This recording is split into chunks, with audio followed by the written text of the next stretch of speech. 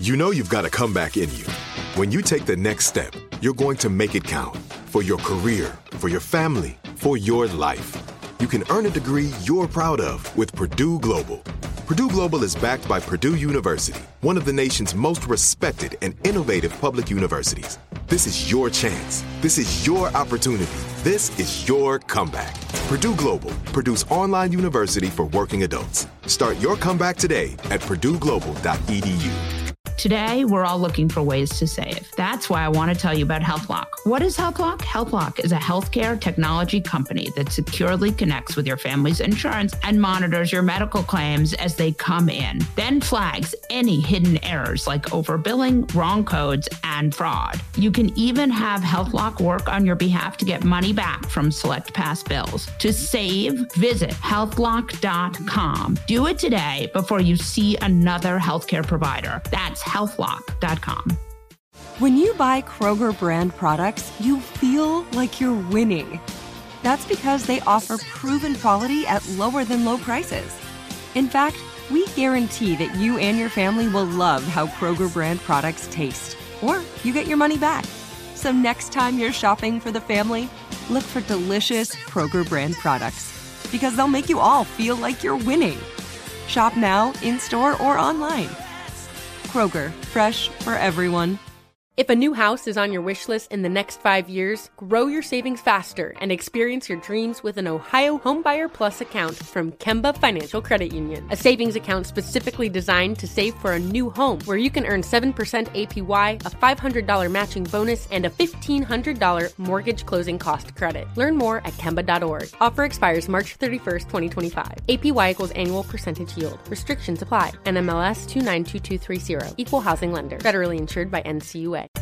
Hi, I'm Molly Jong-Fast, and this is Fast Politics, where we discuss the top political headlines with some of today's best minds, and we are now 1 year out from the 2024 election. We have such a great show for you today. The Washington Post's Will Sommer joins us to talk about the madness sweeping through the Republican Party. Then we'll talk to Josh from the Ettingermentum newsletter about Trump and DeSantis' escalating jabs at one another. But first, we have the host of the enemies list, the Lincoln Project's own Rick Wilson.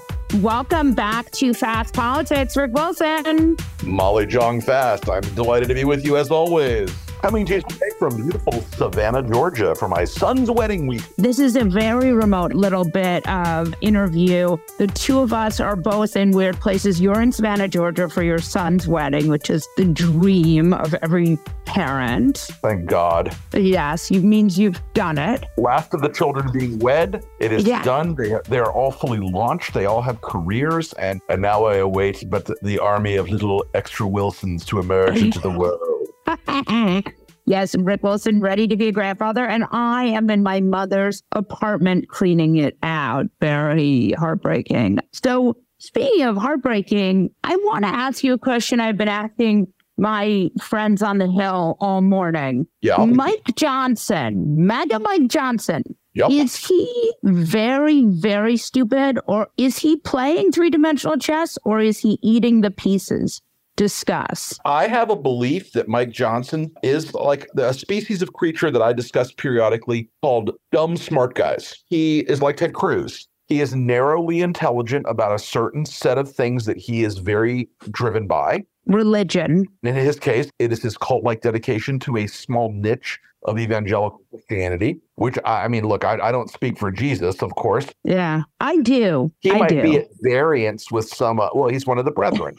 I suspect that the narrow, pinched, fanatic, bizarro world version of Christianity that Mike Johnson seems to represent is more interested in telling those biddies to get back in the kitchen and take those shoes off and have more babies than the compassion of our Lord and Savior, if you take my meaning. But is he playing three-dimensional chess when it comes to he passed? So bipartisan support for this Israel aid package. So instead of just passing the aid package the way one would normally do it, he decides he's going to add quote unquote pay-fors with the IRS. Of course, these offsets offset nothing. But what is going on? He offsets the cost, the $14 billion cost, by cutting the IRS, which adds the deficit. Right. That cut will lead to a $23 billion loss of tax collection from the wealthiest taxpayers. I don't think it's three-dimensional chess. I think it's actually a pretty shallow kind of feed the MAGA base play, because, the first thing out there is this chunk of red meat of cutting the IRS.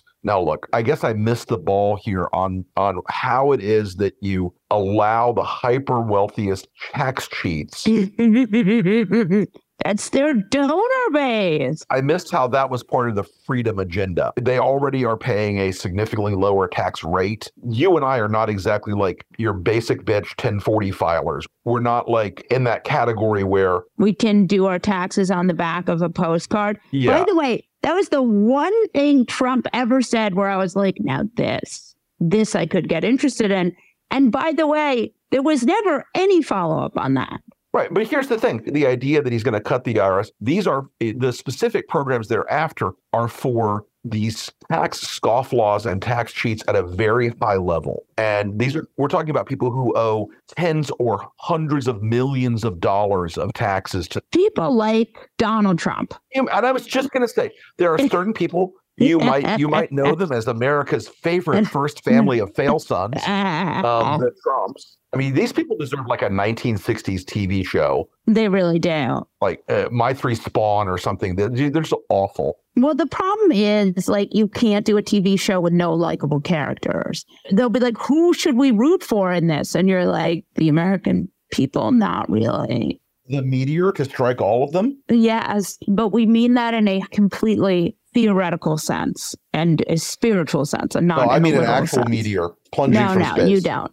Anyway, moving on to things that cannot get us. So where does this go? Right now, the setup is a MAGA Mike v. Mitch McConnell. Mitch McConnell, I don't think you want to go against Mitch McConnell. Listen, Mitch has lost a step or three. Mitch is old, tired, and not doing well. But let me tell you, Washington, D.C. is littered with the bodies of the young and the strong who thought they would take on Mitch McConnell and win. Yeah. Paul Ryan. I mean, that whole crew is gone. The young guns, no more guns, no more young. They're out. They're now disarmed and elderly and in exile. I think there's a real argument to be made here that McConnell, as much as people find him uncomfortable or they find their ideological priors are completely different or they blame him for any number of things, if you look at Washington right now, there is a moment where Mitch McConnell and Chuck Schumer could actually form a ad hoc, temporary, de facto alliance. Alliance. And honestly, I think from what I've seen, even among Republicans in the Senate in the last couple of weeks, the normies in the Senate, and it's a smaller number than it was, but they're still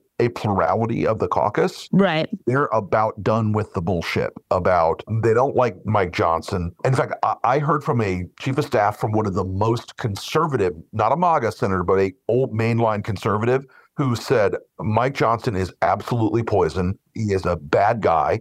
We're not going to play this game. We're not going to be part of this stunt casting. And in the Senate's internal business, there are a growing number of senators who are like, okay, we're done with Tommy Tuberville's bullshit. Right. Now let's talk about Tommy Tuberville. She was a coach from Alabama. He coached at Miami for a while, too. I don't know if you ever heard about Miami back then, but there are rumors that Tommy enjoyed what was on the ground in Miami back then, if you take my meaning. We're not going to touch that innuendo, but we are going to say that he is holding this up because he does not want military members to be reimbursed for travel for abortion. Right. And so he has frozen the promotions of hundreds and hundreds and hundreds of members of the service. For months and months and months. We're approaching 6 or 7 months now on it, including the Commandant of the Marine Corps, including the commander of the 3rd Marine Division, including the commanders that would be taking part in the current deployment in the Mediterranean of 2 aircraft carrier battle groups in the Mediterranean, and including a Marine 3-star general who suffered a heart attack because he's been working literally 20 hours a day to do job of the commandant and the job that he is currently assigned to. And this 3-star general who had the heart attack is currently in the hospital. It did serve to make people like Alaska's Senator Dan Sullivan, and also we saw a couple of other Republicans come out really hard against Tuberville, all of them saying that this was really unfair and he was punishing the military in a crazy way. Correct. And I will say this as neatly as I can. Tommy Tuberville's agenda here is, quite frankly, in service only to a group of people who are in his staff that I'm sort of getting some terrain on this now. There are a group of people in his staff who are these young, hyper alt-right types who are pushing this agenda. And the abortion thing is an excuse for them, not a reason. They want to cause chaos in the U.S. military. They are Bannonites. They are burn it down type. And what they're doing is very deliberately oriented towards trying to break the U.S. chain of command, because they have a belief that the military is just chock full of these woke Marxist Soros activists, and they're going to burn it all down. It is crazy town. Here's my question. Is it his staffers? Is this like a die-fi situation where the staff is running the asylum? Because Tommy Tuberville seems like the Louis Gohmert of the Senate. He seems real dumb. Tommy Tuberville is easily overcome by inanimate objects. Tommy Tuberville could not operate a toaster oven. Yeah, that's my thinking. He is the guy who knows how to coach sport ball, but that is the limit of Tommy Tuberville's knowledge, experience. And he's been given a set of talking points to go out and repeat this stuff about abortion tourism. Yeah, no one is doing abortion tourism, Tommy, you dummy. But look, the people that are the most thrilled by this aren't even the abortion people. People that are most thrilled by this are the Chinese and the Iranians and the Russians, because he is kneecapping the American military. He is leaving our troops without leadership in the field. This is now to the point where Tommy Tuberville is a national security threat. And unfortunately, the people of Alabama, even though, by the way, everybody, he does not live in Alabama. He lives in the great state of Florida. Their joke about him being the third senator from Florida is actually real. He does not live in his home state. What would be the play here? They're doing a couple of these appointments, on a voice vote. 2 yesterday, more today, more this, they're going to do a bunch. But what's the play here? I mean, is there a way to go? I mean, could you change that? You need 60 votes to change the Senate rules. I mean, do you think there are 9 Republicans who are willing to go along with, like, Tuberville must be stopped? Well, from what I'm told, right now there are 6. And I don't want to say their names because I don't think that helps the fight right now. And I don't want them to be mobbed. I think there are 6. I think we're very close to adding enough to get over the line. It is going to be a big bloodbath. I suspect that what's going to have to happen is it's going to have to happen while they're in session on the floor in like a quick march order with a very closed kind of rule that's all that it applies to, and that they're going to bring it in, sweep the place clean, and blow Tuberville away. But if the names of all of them were known ahead of time, Fox would start to drumbeat all that garbage. I want to go back for a minute and just talk about the House. The government is funded till November 17th. This Israel aid package is already, Schumer said it dies in the Senate, right? It dies in the Senate. Mitch McConnell doesn't like it. Biden said he's going to veto it. So this goes nowhere. So now, does Mike Johnson now spend the next 2 weeks just hitting his head against the wall, or do you think he tries something bipartisan? Look, Mike is under the same problematic rule that took out Kevin. And he understands that if he crosses Gates and the rest of the pro-Russia, pro-Putin coalition, the one-person motion to vacate, Matt Gaetz will do it again. Right. They'll vacate, they'll burn it all down again and start the clock over. Here's the moment that I think that Johnson's really going to be tested on. They don't want a spending bill. As much as they claim they don't want to do CRs, they also don't want to do an actual budget, because that puts them under the spotlight, and it shows exactly how much each of them is, I hate spending. And then they ask for, oh, by the way, I need a bridge in my district. I need this, I need that, I need this, I need that. The problem with dedicating yourself to the forces of chaos is that when the bill comes due, everybody's looking around like, who's going to take out the credit card first? And the chaos monkeys, they want the restaurant owner to come in and say, I'm calling the cops. They want the chaos. They want the blow up. They want the shit. The idea of operating the government is anathema to the radical edge of the Bannonite movement. They want to burn it down. And so what would they love to do? They'd love to burn it down, pass no aid for anybody, blame Joe Biden, call Joe Biden an anti-Semite because he wouldn't do their specific bill. It's very predictable, Molly. What's your money on a government shutdown before November 17th? 3-2 odds. Pretty good odds. All right. Yeah. I don't think it'll last a long time. Because Republicans are going to be blamed for this. Every time a government shutdown happens, the party in the majority is blamed for it 100% of the time. And this particular shutdown, and look, we know this for a fact, not one of these Republicans who bleats about fiscal conservatism gives a good goddamn about the deficit. They do not care. When they passed a $1.7 trillion tax bill for Donald Trump, when you did the analysis of it, it benefited about 200 super high net worth individuals and families in this country. Majority of the benefit went to about 200 individuals and families and companies. And so they don't really care about it. But like back in my days as a Republican, when we talked about fiscal responsibility, I actually thought we meant it. We didn't. We meant the preservation of tax cuts for a narrow sector of the economy. As a legitimate conservative, not a fake orgasm conservative. You know, if you are going to have fiscal responsibility, it has to be applied equally to everyone. So right now, the Trump tax bill has expired. So the tiny trickle that helped the middle class in the Trump tax bill, it ages out. It's gone. It disappears this year. Right. So next year, everybody's taxes go up except for the super wealthiest. If they're willing to shut down the government so that those things can be preserved, that tells you everything about them. Just one last thing. DeSantis' lips. Is this more embarrassing than Scott Walker's presidential run? Discuss. This makes Scott Walker's presidential run look like Ronald Reagan. This is so embarrassing. And look, I wrote a piece about this on my Substack called Little Boots. This will forever be his brand. This will be the thing that he is forever remembered by. Okay? This is like Ed Muskie crying in front of the press. It's Dukakis in the tank. It's Dukakis in the tank. And it makes Dukakis in the tank look like Churchill on the floor of Parliament blasting the Nazis. It is so beyond the valley of just embarrassing and horrible. And he will never live this down. If you were working on this campaign and you had a candidate who was wearing lifts, would you just never have let him wear lifts? I would never have let him wear lifts. There was some talk during the Bush and Gore race early on of, do you tell W to put on some higher heeled shoes or whatever? Now, W wore cowboy boots organically as a fucking Texan. Right, because he lived in Texas. And he is about, I don't know, Bush was about 6 foot, I guess. But Gore was huge. Gore was a big, tall guy. And there's this idea that like Al Gore was going to be so tall over him on the stage.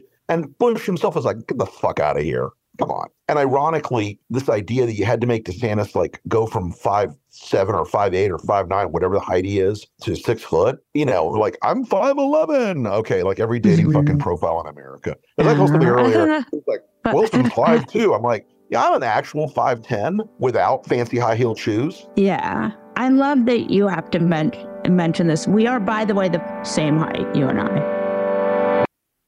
AI might be the most important new computer technology ever. It's storming every industry, and literally billions of dollars are being invested. So buckle up. The problem is that AI needs a lot of speed and processing power. So how do you compete without costs spiraling out of control? It's time to upgrade to the next generation of the cloud. Oracle Cloud Infrastructure, or OCI. OCI is a single platform for your infrastructure, database, application development, and AI needs. OCI has 4 to 8 times the bandwidth of other clouds, offers one consistent price instead of variable regional pricing, and of course, nobody does data better than Oracle. So now you can train your AI models at twice the speed and less than half the cost of other clouds. If you want to do more and spend less like Uber, 8x8, and Databricks Mosaic, take a free test drive of OCI at oracle.com/strategic. That's oracle.com/strategic. Oracle.com/strategic. This is it. Your moment. This is your time to make your comeback with Purdue Global. When you come back with a Purdue Global degree, you create opportunity for yourself, your family, and your future. It's a degree you can be proud of, a degree that employers will trust and respect. Purdue Global offers working adults like you over 175 flexible degree programs to meet your specific career goals. These include associate, bachelor's, master's, and doctoral degrees and certificates.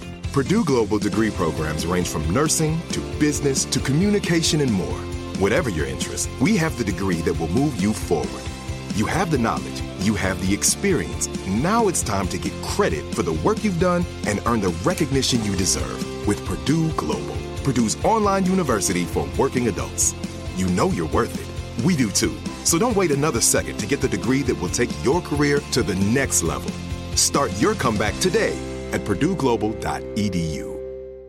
If a new house is on your wish list in the next 5 years, grow your savings faster and experience your dreams with an Ohio Homebuyer Plus account from Kemba Financial Credit Union. A savings account specifically designed to save for a new home, where you can earn 7% APY, a $500 matching bonus, and a $1,500 mortgage closing cost credit. Learn more at Kemba.org. Offer expires March 31st, 2025. APY equals annual percentage yield. Restrictions apply. NMLS 292230. Equal housing lender. Federally insured by NCUA. Today, we're all looking for ways to save, especially on medical bills. That's why I want to tell you about HealthLock. When I first heard about it, I thought, it's about time. This makes sense. HealthLock is a healthcare technology company that securely connects with your family's insurance and monitors your medical claims as they come in for savings. Let's say you, your spouse, or kids see the doctor or other medical provider. When your claims come in, HealthLock automatically renews them and flags any errors like overbilling, wrong codes, and fraud. So you pay only what you owe. This is your money you're saving. You can even have HealthLock work on your behalf to get money back from select past bills. To date, HealthLock has helped members save more than $130 million.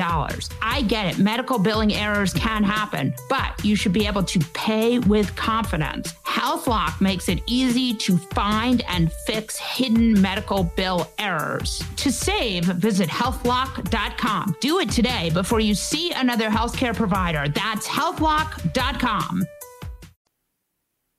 Will Sommer is a reporter at the Washington Post. Welcome back to Fast Politics, my friend, and yours, potentially, Will Sommer. Thank you for having me. I think of you as the guy who knows what is happening in the darkest corners of the internet. I want to start by talking about a piece you just wrote, because the darkest corners of the internet happen to dovetail with the Republicans in the House. Discuss. I wrote this piece during sort of the speakership chaos before Mike Johnson emerged as the victor. And just sort of this is a story about how the right-wing media and the world of, whether it's Sean Hannity's show on Fox or Steve Bannon's show, which I believe is on Real America's Voice.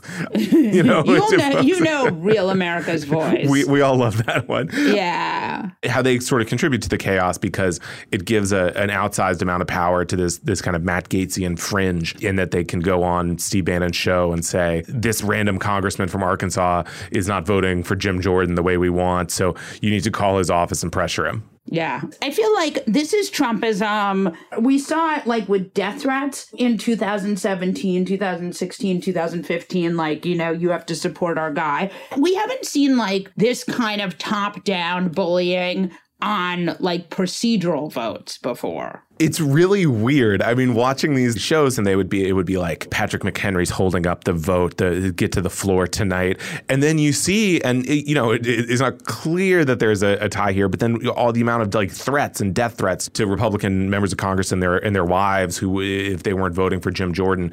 I mean, as far as I know, it's unheard of, certainly since the modern era, that the average sort of grassroots activist would be this involved in whether the vote is going to the floor tonight or tomorrow. Right. Is this a sort of interest in governance? Are these people more interested in the nuts and bolts of the federal government? This cannot be. No, I don't think it's that. I don't think it's that everyone got the Almanac of American Politics for Christmas and now they're all fired up.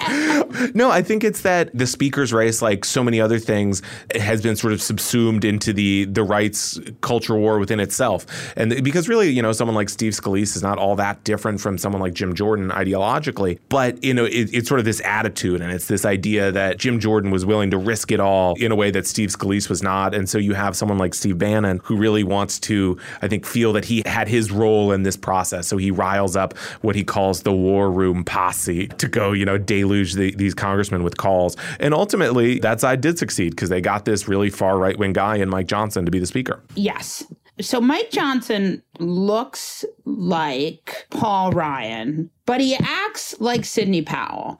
And this is my takeaway, but I feel like you've looked at him from a different angle. So I'm going to tell you my hot take, and then you're going to tell me why I'm wrong, or perhaps I'm right, but I might get more out of being wrong. This is a guy who was a religious zealot, Christian extremist, then in 2020 saw an opportunity by writing this amicus brief to get involved with trying to overturn the election for our man, not mine, but his man, Donald Trump, then has become a sort of right-wing media fever pitch kind of guy. Is that what this is, or am I wrong? Yeah, no, I mean, I think that's more or less like right on. This is a guy who was basically a backbencher. Very few people were aware of this guy who comes from a real like Christian nationalist background, a lot of anti-gay stuff in his past, a lot of just this idea that, America is like a very affirmatively Christian nation, that is sort of key to what it is to be American. And then he emerges from, relative obscurity in 2020. He sort of came up with what was sort of the thinking man's election denial, right?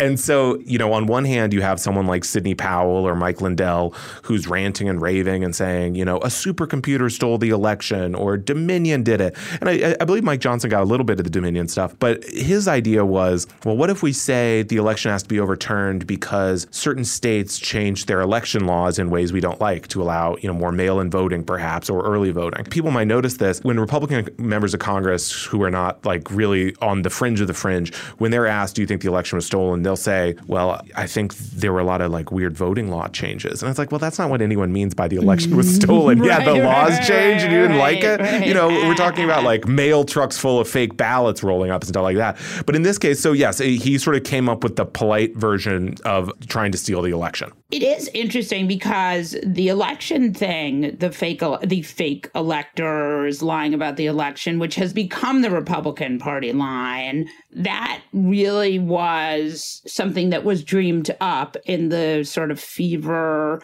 swamp that I'm sorry to tell you, I still consider you to be a person who lives in. I do. I love it, Molly. I have a high tolerance for it. Are you surprised at how well that lie took and how much it sort of groaned the mainstream? Or did you sort of expect this? I mean, honestly, yeah. I mean, even as someone who has really been up at sort of the right of the face of all this action, I mean, every step of the way, I've been surprised with how the Republican Party has really allowed these conspiracy theories, including election denial, to really fester. I mean, I remember on election night when Trump got up and said, well, I didn't lose and they stole it. And I thought, oh, geez, it's something that you could have seen coming, but still felt like a real crossing the Rubicon moment. And then at each step, as the GOP really welcomed that in, and now it's really, the mainstream line. I mean, taking it back to Mike Johnson, we saw that after his, at the press conference where he was asked, after he was selected as their nominee, after he was asked, do you still think the election was stolen? I mean, it's something they don't really want to address because they know the base thinks the election was stolen and Trump does, but they realize that the average person thinks that's crazy. And so when the reporter asked that, then everyone goes, oh, shut up, hey, what a rude thing to bring up. Yeah, that was incredible, I have to say, because it did feel like they have a problem, right? They have this problem, which is the thing that the base loves alienates the mainstream voter. Yeah, exactly. And I mean, that's something that you see over and over is that, I mean, certainly saw in the speaker's race was this idea that the person the base wants who is just this, like someone like Jim Jordan, who's, most famous for just like owning liberals in his viral videos and hearings, that's not going to appeal to the average voter. But, they're kind of locked in this thing. I mean, it's the same thing we're seeing with Trump. And honestly, I think the genius of getting Mike Johnson is that he's a guy very few people, even in the Republican Party, knew about, and that he has a very bland name. And so, I mean, I think that it is sort of a name that goes in and out of your head. And so it makes it hard for people to think, a name like McCarthy, Scalise, even Jim Jordan is a name that I think sticks with people more. So he's like a bit more of an enigma to the average voter. Yeah, it's funny because it's like, I think about, just strategically, if I were a Democratic strategist, which I'm very much not, I would be nervous about Republicans picking someone like a Tom Emmer or even a Steve Scalise, who's very right-wing, but like sort of affable and likable and not too crazy. Even though in my heart of hearts, I want them to pick someone like that so government can work, it seems like it would help them more in this election season to pick someone normal who you could have out there on the stump, seeming like Republicans hadn't lost their goddamn minds. But they absolutely did not have any interest in that person. No, exactly. I mean, like I said, when I looked at sites like the Gateway Pundit or when I watch Steve Bannon's show, I mean, there is a sense that, and this is how sort of the GOP's activist fringe has managed to drive the party, at least since the Tea Party movement, is that they just want it more and they're more intense.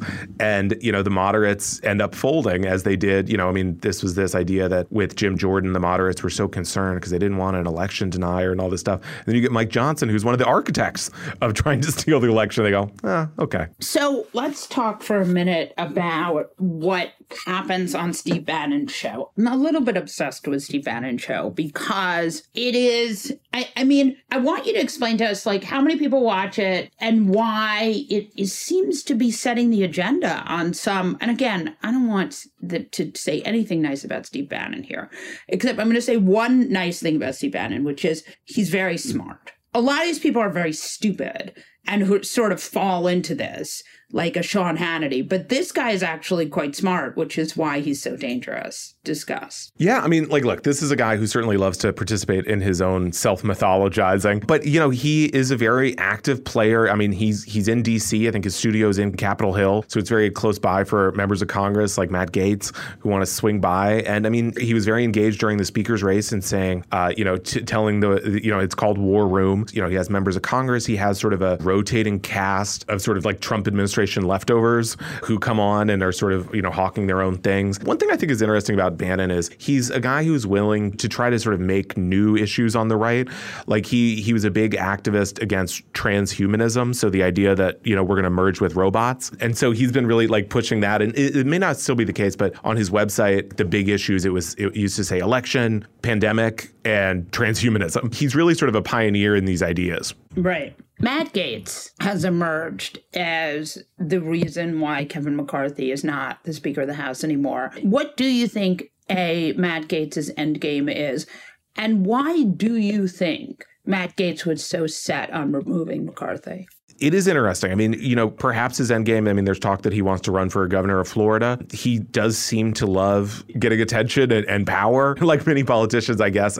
We all remember that, he grew up in the Truman Show house where the Truman Show was filmed. And so he's a quirky guy, I guess is what I'm trying to say. But, I think there was like some personal enmity in the fact that he just sort of wanted ahead. Because as you said, it doesn't really make a ton of sense to get rid of Kevin McCarthy and then throw the GOP into chaos for a month. But at the same time, he was also, reportedly very mad that McCarthy had allowed this ethics investigation into him. And so that he wanted to take him out for that. It is just incredible stuff. There seems to be like a schism between Marjorie Taylor Greene and Lauren Boebert. Oh, yeah. Well, this is a very intense schism. Yeah. How did this happen? Sure. So, you hate to see two QAnon believers fight. Just hate to see it. Well, yeah. you have two women with sort of like outsized personal lives as well. I think this dates back to when McCarthy was first getting elected as Speaker. And I think Marjorie Taylor Greene seems to have figured, well, there's an advantage for me in cutting a deal with McCarthy and being one of his lieutenants rather than fighting him in something that he's eventually going to win. And Boebert chose the opposite side, teamed up with Matt Gaetz. And then throughout, we then see, I believe my former colleague, Zach Petrizzo at the Daily Beast had some reporting. This got to the point that they had an argument in the women's room, one of the restrooms at the Capitol, where they were kind of, really getting intense with each other. And so, this is like a very legit and ongoing feud. And I believe there were some tweets about it. So it is interesting because, from the outside, you would think of them as very similar politically and temperamentally. But I think Marjorie Taylor Greene has proved herself to be sort of a more adept political player. Because if we think about Lauren Boebert, she's kind of playing second fiddle to Matt Gaetz and that whole crew. She's kind of part of this crew that includes like Paul Gosar and Louis Gohmert and all these characters. Marjorie Taylor Greene's kind of on her own path. And also, Marjorie Taylor Greene does not have a video of herself getting a little wild at Beetlejuice, right? And so I think that shows some more wisdom as well. By the way, a terrifying conversation that shows more wisdom. But I do know what you're saying. It does seem likely that Lauren Boebert is going to lose her seat. Yeah, she barely got it last year, 2022. And she really only has added on more and more scandal since then. And so, we'll have to see. It's not looking great, I would say. In the House, besides those two, you have this new speaker. Then you have sort of the kind of Ken Buck v. the crazies. Talk about that dynamic, because it seems like Ken Buck is the Mitt Romney of the House. Yeah, that's right. I mean, you have this situation where you have Ken Buck and a few other members of Congress of Republicans who just seem to be really fed up with it. And, and like Mitt Romney, now Ken Buck says he won't run for re-election, right? And so I think, like Romney, Buck appears to have realized, geez, like the crazies really are in control of this party, and it's not going to be fixed anytime soon, and is just calling it quits. Yeah, it seems like there's a MAGA crew in the Senate that is Ted Cruz, J.D. Vance, and sort of, are you seeing that? And what does that look like? Yeah, sure. I mean, J.D. Vance, Josh Hawley, right? I mean, in the case of J.D. Vance, certainly he's sort of the hero of what a lot of young Republican activists call the new right, which is to say sort of a proto-fascist right, and that it is very focused on, if you think about the difference between them and maybe, your more traditional hard right Republican, is that they feel, the young folks and J.D. Vance feel that the previous set did not crush their enemies enough. And so that's why they loved Ron DeSantis, because they saw him as someone who, I'm going to, strip Disney World down plank by plank, stuff like that. But then, we've already seen a lot of that movement implode, at least in this election cycle. I mean, Ron DeSantis did awfully. Nate Hochman, who was this young hero of the new right, he joined the DeSantis campaign and then got fired for making the video with the Nazi symbolism. It's funny. I don't, because Nazi symbolism is not funny. And none of this is funny, but it is also just so stupid. It's amazing. It's so crazy. Like, why would you? Yeah, let's just it's how internet addled these guys are and how within their own universe they are, that they're like, well, why don't we just slip this Son and Rad in, and we're going to have kind of these like DeSantis stormtroopers marching. Yeah, that'll be fine. I don't think anyone will mind that. And so that is sort of the movement that J.D. Vance is seen as this hero of, that these are the people who call for an American Caesar, right? Because you can't, if you say an American Hitler or American Mussolini, people won't like that. But you can say, oh, I like Caesarism, right? Yes, Caesarism. That's great. I have sort of one last question for you, which is the people who went on DeSantis World, because there was a sort of schism, right? A lot of Trump people, not a lot, but some Trump people went off to DeSantis World. Can they come back to Trump World, or is it over for them? I think it depends. I think it depends how aggressive some of them were. I mean, you have people like the guys on Twitter, like John Cardillo, Dave Reboy, these kind of like bald muscle men, middle-aged guy types in Florida. These guys who just really like jousted with the sort of the MAGA diehards, your Laura Loomer types, your like these people who, I mean, they will die for Trump. And that's what DeSantis doesn't have, is that he doesn't have these people who are willing to just look like absolute buffoons for him. And so for those guys, I think I don't think they're coming back to Trump land. I think they have to become never Trump guys, but not in like a Lincoln Project way. Like I don't know if there's going to be the DeSantis Project afterwards for those guys so that they can like find a living. I mean, because really they're stuck. And so the New York Times had a story recently about the DeSantis efforts to sort of take over the MAGA social media universe and just how badly they imploded. And this idea, I mean, you see these tweets where I can't remember exactly what, just recently they were like, it's been X number of days since Donald Trump had a flub. This is the new flub counter. Right, and it's like, oh, brother. It reminds me of when Christie was like, I call him Donald Duck. And it's like, there were so many meetings about it and it just dies. True. I call him Donald Duck.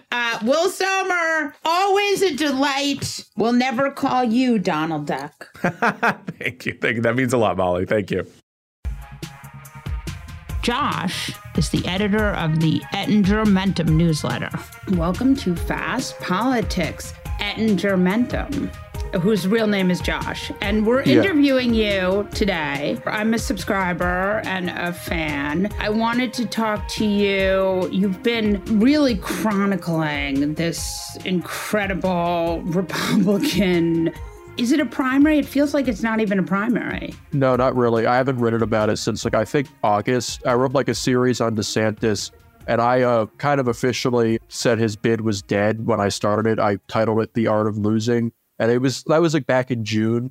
And by the time like I wrote, I was like a couple months into it, I was already like, this is kind of over, I'm kind of sick of this. But I finished that. I gave kind of like my opinion on him in that series, but I don't think I've read about the primary since then. I think it's kind of settled that Trump has won it. It's pretty embarrassing. They're still going through with it. But like I have that series that I did on it, but everything else is kind of just looking at Republicans more generally after that. Yeah, and we're going to talk about that in a minute. But I was talking to a friend of mine who's a journalist, and he was saying, a straight news journalist, and he was saying he has to go to Miami for the debate. And I was like, oh my God, they are still having Republican debate. Yeah, I saw like DeSantis responding to like some news stuff the other day, and it's like, oh, I forgot he was still alive. Yeah, it's really weird. By the way, he just fell down that Scott Walker hole, right, where it's just, if you're a completely uncharismatic person, you should not run for president. Yeah, I think that's part of it. I'm still thinking now, like, how to write a post-mortem for that campaign. If he could have done anything differently, that it could have had a different result. Because he was polling very well in the winter earlier this year, but that obviously completely fell apart. And it's strange looking back, like, why that was even the case back then, what people kind of saw from him and what they expected him to be. I think if he wanted to have a chance of like putting in a decent showing, he had to be a lot more anti-Trump than he actually was. He really tried to appeal to everybody, but ended up just alienating everybody. This is like the fundamental problem that a lot of these Republicans had. It's like the primary numbers were like Trump and everybody else. So if you were going to be a never Trump candidate, right, you could be a never Trump, not the way Mitt Romney is never Trump, but the way Ken Buck is never Trump, right? They're similar, but you're going to stay in it. In 2019, Democrats basically cleared the field. They were like, Joe Biden may not be my first choice, but he is a candidate that reads like a white guy who can win. Yeah, he had the best numbers. I was a Bernie supporter back then, but like even then I was kind of like looking at the polling there as like making a calculated risk because like Bernie and Biden always polled the best versus Trump. It was like they always led by 7 or 8 points and Biden led by like a point higher than him. So like for my personal calculation, like, oh, I think that Bernie like will be a better president than him. So I'm willing to take that risk of 1 or 2% because they're leading by so much. But like I wasn't under any illusions that Biden wasn't the most electable at the time. Like the calculation that was the main thing to prioritize. Like it made sense, like from some perspectives. He seemed the most electable to you, right? He was probably, yeah. It's funny because it's like, I mean, I just was like, as a Jew, I was like, we're never going to have a Jewish president. No, it's so sad. I was like, I like Bernie a lot, but like the idea that we would have someone who literally looks like one of my relatives as president, like seemed impossible. It was so cool. He felt like he had the accent and everything. He had the attitude.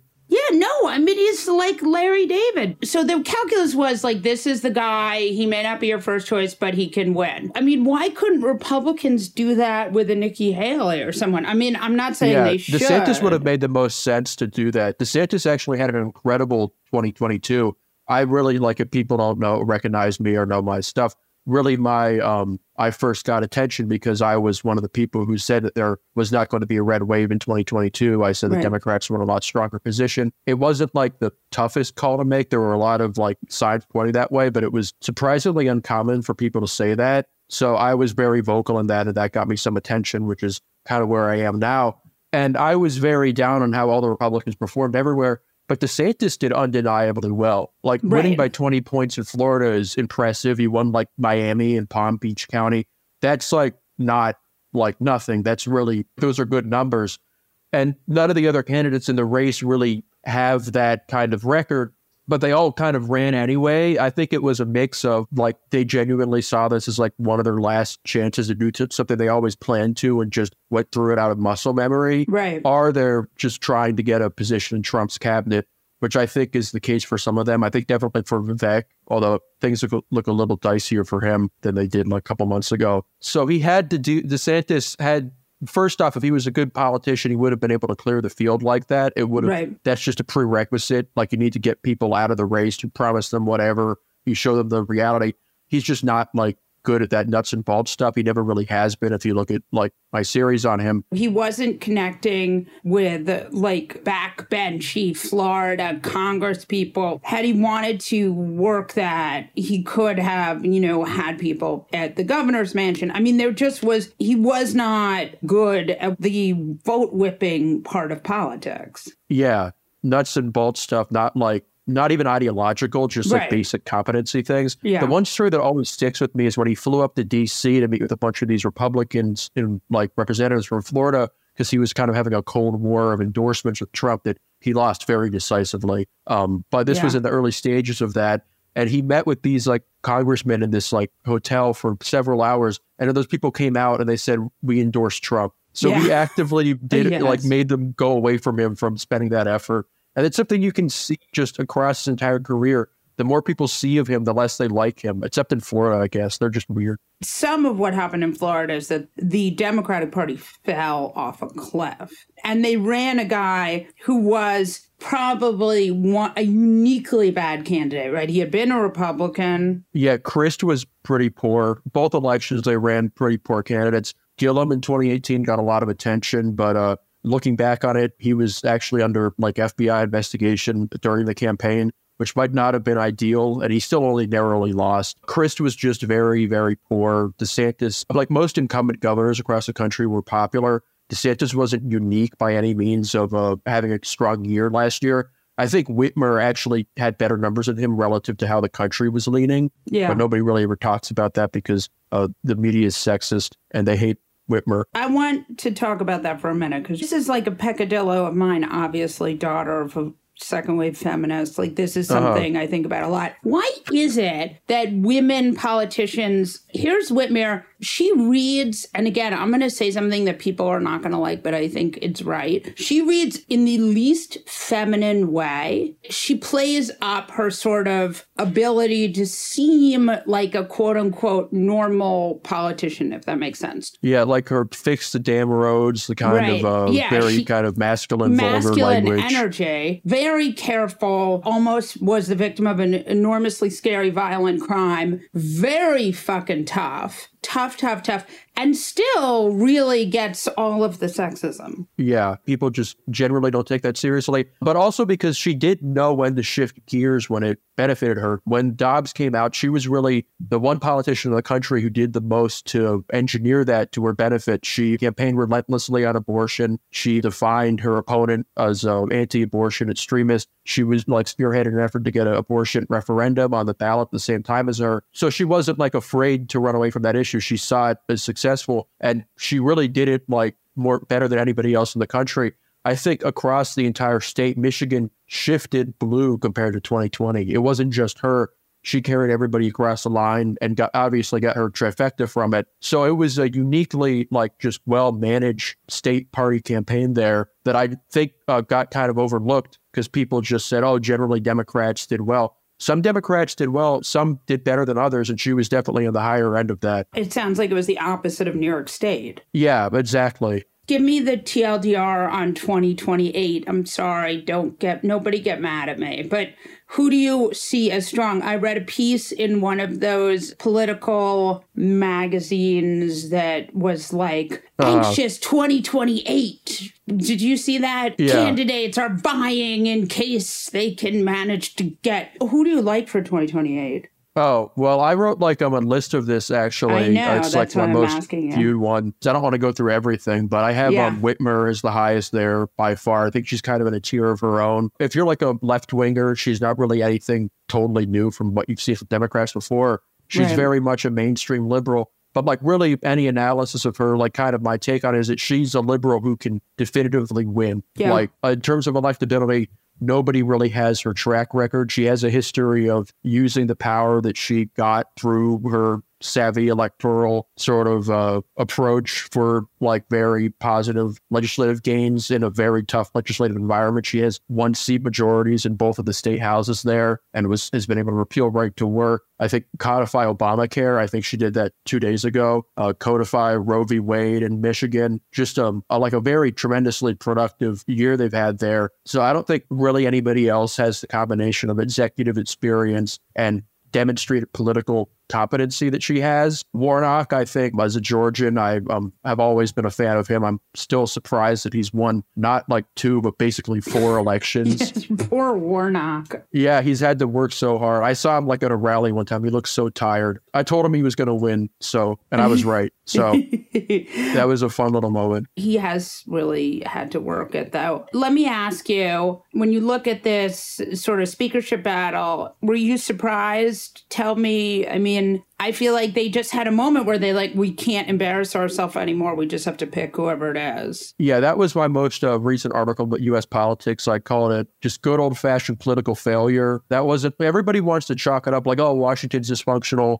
Washington can't get anything done. That was beyond that. In all of these instances, you just have these kind of cases of Republicans being really just stupid beyond like an ideological level. The conclusion I kind of came to when I was writing about this and like finishing that piece was we're used to Republicans being evil or bad, like pushing evil and bad policies, and we can still fear them because evil and bad people can be very competent and savvy. Right. But this new Republican Party isn't like, they're not just bad, but they're also dumb. And so it's not just their policies are bad, their policies are just stupid. And when you believe in enough stupid policies, eventually you just become stupid yourself. Right. And you get to a point where you're like Jim Jordan and you're like having your supporters send death threats to the people who won't vote for you and blaming them for that, and embarrassing yourself on a national stage. Or you're Steve Scalise and you're at the apex of your career and you can't even articulate why you should be speaker. Or you're Tom Emmer and God just hates you and you have to drop out after 4 hours. It's not even like that they just believe in bad things or that they're not popular. They're just personally stupid to the point where they can't even selfishly seek power the way that they used to be able to. We keep finding them sort of unable to deliver for them, besides their voters, for themselves. Yeah, that's the difference, because it used to be that these guys could personally benefit from being in power. Now they just can't really accomplish anything. Yeah. This is like the thing I think about a lot is here we are. We have this guy. He doesn't know how to do the speaker job at all. He's hired 2 people from Fox News to be in his team, right? He didn't hire He's a total hick dumbass. I can say this as a Southerner. He just is really just one of those stupid people that you see who are involved in right-wing politics. Were this me, and I woke up one day and was like, holy shit, I'm the Speaker of the House. I'm completely unprepared for this job. I have no idea who anyone is. I cannot whip votes. Nobody knows who I am. Yeah. I just met Mitch McConnell. This is like America's worst anxiety dream. Wouldn't you just hire all of the smart people who worked for McCarthy, who is also a moron? Wouldn't you... Yeah. Instead of pulling out people from Fox News, I mean, what's the thinking here? I think the one thing with Mike Johnson that makes him particularly important here is that he genuinely believes in God and thinks that he's fulfilling some kind of large, he's a young Earth creationist. He thinks that the Earth is 6,000 years old. He genuinely believes in this stuff. And when he won, he probably thought well, that's probably just because God is rewarding me for all the other stuff that I did before. So I imagine he has a tremendous level of confidence where he thinks he's being divinely rewarded for being a massive homophobe for his entire life. And he's just thinking well, this is going well. Why don't I just continue with what I'm doing? The thing is, what he was doing before was at a really low level. And when you're at this higher stage, you have to be very tactful in what you say and very measured and strategic. So he's just going out there and saying oh yeah, Joe Biden, this guy who I'm going to have to work with for the next year. Right. I think he's senile. Right. I'm just going to personally insult him. Yeah, not brilliant. Yeah, I'll pass the Israel aid that everybody supports if you let us take money away from the IRS so rich people can not pay taxes. And then that gets revealed to cost more money than it'll save. It's just a baseline level of incompetence there that makes you really realize why this guy was a last-ditch choice. Yeah, I think that's right. You think he's able to stick around? Just the Israel aid stuff, I think there are people in the Senate who believe they can put together a package and then bring it back to the House and get the bipartisan vote. I mean, are Republicans willing to die on this hill? They love Israel. Yeah, I don't think so. The question will be, I think, if it's going to be a combined Ukraine-Israel package or if they're going to be split. And the Ukraine stuff is obviously a lot more contentious in terms of passing than the Israel stuff is. The offsetting it is completely dead on arrival. It's politically unpopular. That's just a complete stunt. It looks embarrassing. Yeah, so that's dead on arrival. So what was the point of doing that? he's just not, it's like what I said, like these guys believe in dumb stuff. And at a certain point, they just are kind of dumb themselves. Like they live in an echo chamber. They think that everybody thinks the way that they do. And they've misinterpreted the reason why they've won in the past. And they think that just doing far right stunts is like going to get people interested. And like when Jim Jordan said, according to Politico, that like he was trying to threaten Scalise and he said, America wants me. I think he sincerely thinks that America does want him because like, you think these guys are looking at like what normal people think? They're just looking at like their supporters. They have a bunch of yes men around them. And they're kind of atrophying into a party that would be one that you'd expect to be organized around Trump, which is just not very competent. Thank you. And now your moment of fuckery. Rick Wilson. Yes, I'm here for all your fuckery needs. Do you have a moment of fuckery? You know, I have a moment of fuckery from Thursday, watching Eric Failson absolutely shit the bed for the Trump family. The best. Watching him absolutely lose his mind and blow it on the stand. You had to know that in Donald Trump's head, like everything was validated at that moment about how shittily he treats Eric, because Eric literally could not have made a dumber set of statements in the course of that appearance. Although the secondary moment of fuckery that's coming is Ivanka has to testify. He's going to struggle with a set of feelings of betrayal, hatred, and arousal all at once. I have to say that the Ivanka, she gets my moment of fuckery because she said she couldn't testify during the school week. I have 3 children. They do go to school, but she moved to Miami. It's not very far from New York. That's like a 2-hour flight. You could theoretically, and you know, I don't know if you know this, but her father has a lot of real estate in New York. She could fly on his plane and be back for dinner the next night. I would be remiss if I failed to mention that Ivanka has an army of nannies, cooks, gardeners, drivers, house servants, ladies' maids, under butlers, the entire Downton Abbey-esque constellation of household staff. Give me a break. We think that Ivanka does not need to take the school week off from testifying. Right. Yeah. And if you think Ivanka is sitting at home with a little Kushner Sprague saying, okay, honey, have you finished all your homework? No, they have some sort of staffer in-house to deal with that. I assure you. So that is our moment of fuckery. That is a glorious, glittering moment of Trumpian fuckery. Thank you, Rex. Thank you. Thank you. That's it for this episode of Fast Politics. Tune in every Monday, Wednesday, and Friday to hear the best minds in politics make sense of all this chaos. If you enjoyed what you've heard, please send it to a friend and keep the conversation going. And again, thanks for listening. If a new house is on your wish list in the next 5 years, grow your savings faster and experience your dreams with an Ohio Homebuyer Plus account from Kemba Financial Credit Union. A savings account specifically designed to save for a new home where you can earn 7% APY, a $500 matching bonus, and a $1,500 mortgage closing cost credit. Learn more at Kemba.org. Offer expires March 31st, 2025. APY equals annual percentage yield. Restrictions apply. NMLS 292230. Equal housing lender. Federally insured by NCUA. Today, we're all looking for ways to save. That's why I want to tell you about HealthLock. What is HealthLock? HealthLock is a healthcare technology company that securely connects with your family's insurance and monitors your medical claims as they come in, then flags any hidden errors like overbilling, wrong codes, and fraud. You can even have HealthLock work on your behalf to get money back from select past bills. To save, visit healthlock.com. Do it today before you see another healthcare provider. That's healthlock.com. Good sleep should come naturally, and with the new Natural Hybrid mattress, it can. A collaboration between Lisa and West Elm, the Natural Hybrid is expertly crafted from natural latex, natural wool, and certified safe foams to elevate your sleep sanctuary and support a greener tomorrow. Plus, every purchase helps fuel Lisa's work with shelters and those in need. Don't put off a good night's sleep any longer. Get a Lisa mattress today for a sound sleep tonight. Visit lisa.com/iHeart. That's LEESA.com/iHeart. You know that feeling when you walk into your home, take a deep breath, and feel new? Well, that's what it's like to use Clorox Scentiva. Because Clorox Scentiva smells like coconut, cleans like Clorox, and feels like energy.